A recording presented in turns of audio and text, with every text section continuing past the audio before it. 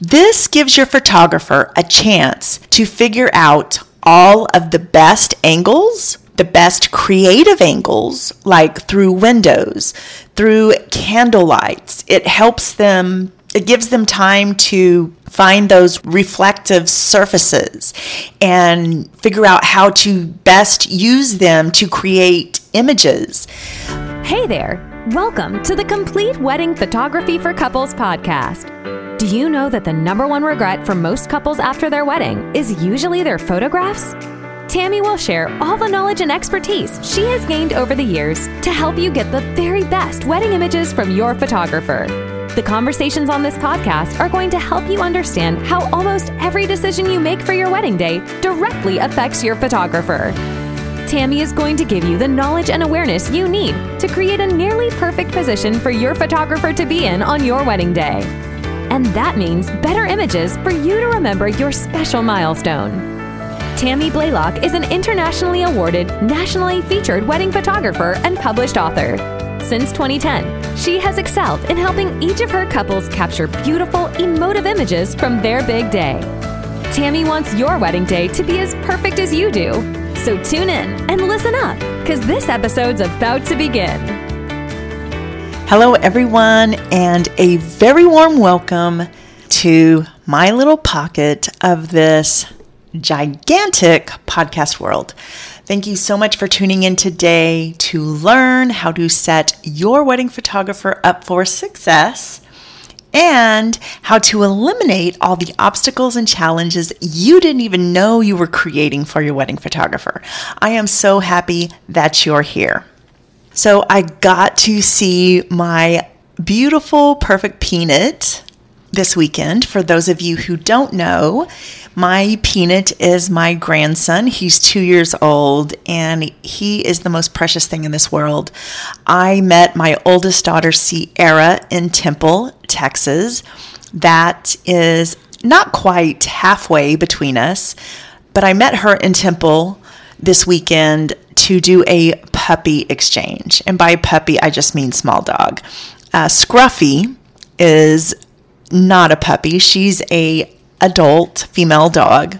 And I met Sierra in Temple to pick up Scruffy from Sierra and got to visit with Sierra and my little Peanut for, I would say, about an hour or maybe longer, because it was close to 5 o'clock. I think we met, about 2 o'clock, 2:30, 3 o'clock. I guess it was 3 o'clock when we met and 5 o'clock when we parted ways. So I guess we spent roughly 2 hours with each other in the parking lot of Buc-ee's. And for all of you who are listening who don't know about Buc-ee's, Buc-ee's is a Texas gas station / convenience store that is a lot more like a grocery store / department store shopping experience with about 100 gas pumps out front. So if you don't know about Buc-ee's, you need to get your Texas education on. And next time you're in Texas, stop in a Buc-ee's. I think they are expanding outside of Texas into South Carolina, Florida, Georgia, other states. I'm not sure all where, but I know that the most of the locations are in Texas because it is a original Texas company. All right, let's get started. So today's topic is how to have the best first dance images. I am going to share with you 4 tips that will help you get the best first dance images from your photographer. All right, so let's just dive right into tip number 1. Number 1, if you can help it, never cut the song short. All right? Always let your photographer know the song and the artist, the song title and the artist. If your photographer is proactive, if they are smart, they are going to Google that song and see how long that song is so that they know how much time they have to work. They are going to know if they have 2 minutes and 18 seconds to capture images or 4 minutes and 5 seconds to capture images of your first dance. And the difference of 60 seconds is huge when we are talking first dance images. If there is no reason for it, do not ever cut the length of your first dance short. Always dance the full length of the song, but if for some reason, such as timeline constraints, you're not good dancers and you're super embarrassed or nervous about that, you are extreme introverts, and you feel you have no choice but to cut the song short, let your photographer know that they're only going to have 30 seconds or a minute to capture the dance. Let them know when you have instructed the DJ to fade out of that song and end the song, so that your photographer isn't thinking incorrectly that they have the typical length of a first dance song, 2 to 4 minutes to capture images, when that's not the case at all. And you have instructed the DJ to fade out of that song super early. So tip number 1, if you can help it, never cut the length of your first dance song short. Tip number 2, remember to smile. So many times I photograph couples dancing their first dance, and they just look like they're not having any fun. So no RBI, and I'm sure we all know what RBI stands for, or blankly staring over your new spouse's shoulder with a look on your face that might be interpreted as, when will this dance be over? I'm hungry, my feet hurt, I need a drink, I want to be anywhere but here right now. So remember to smile. And a caveat onto this, remember to smile, don't spend the entire song talking. I know that talking will help to calm your nerves if you tend to be a really nervous person and you don't like to be the center of attention. I know that talking with your partner can kind of make you feel or forget where you're at, and that can tend to calm your nerves. But when you're talking, it is a bit harder to capture pleasant expressions on your face.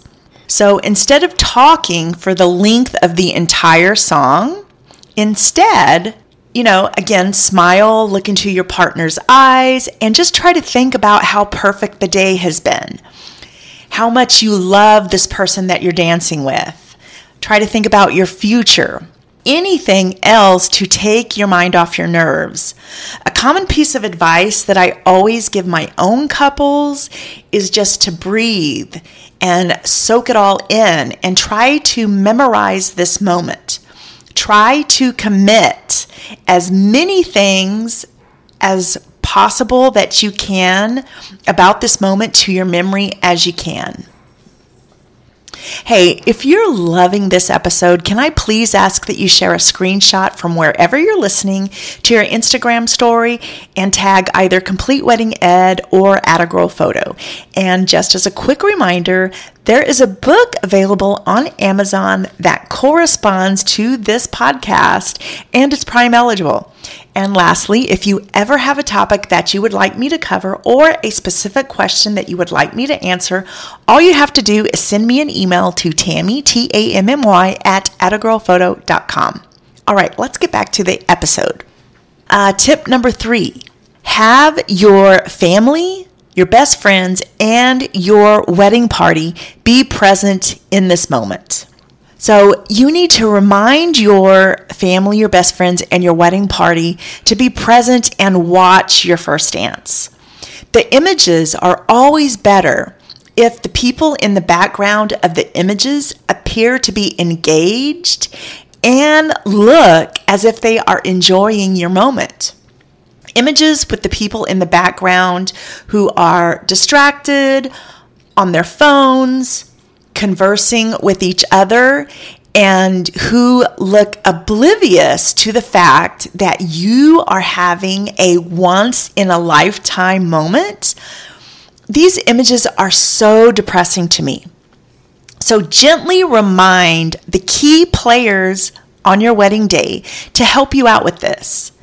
Remind them that they can participate in your first dance by being present and engaged in the background of these images.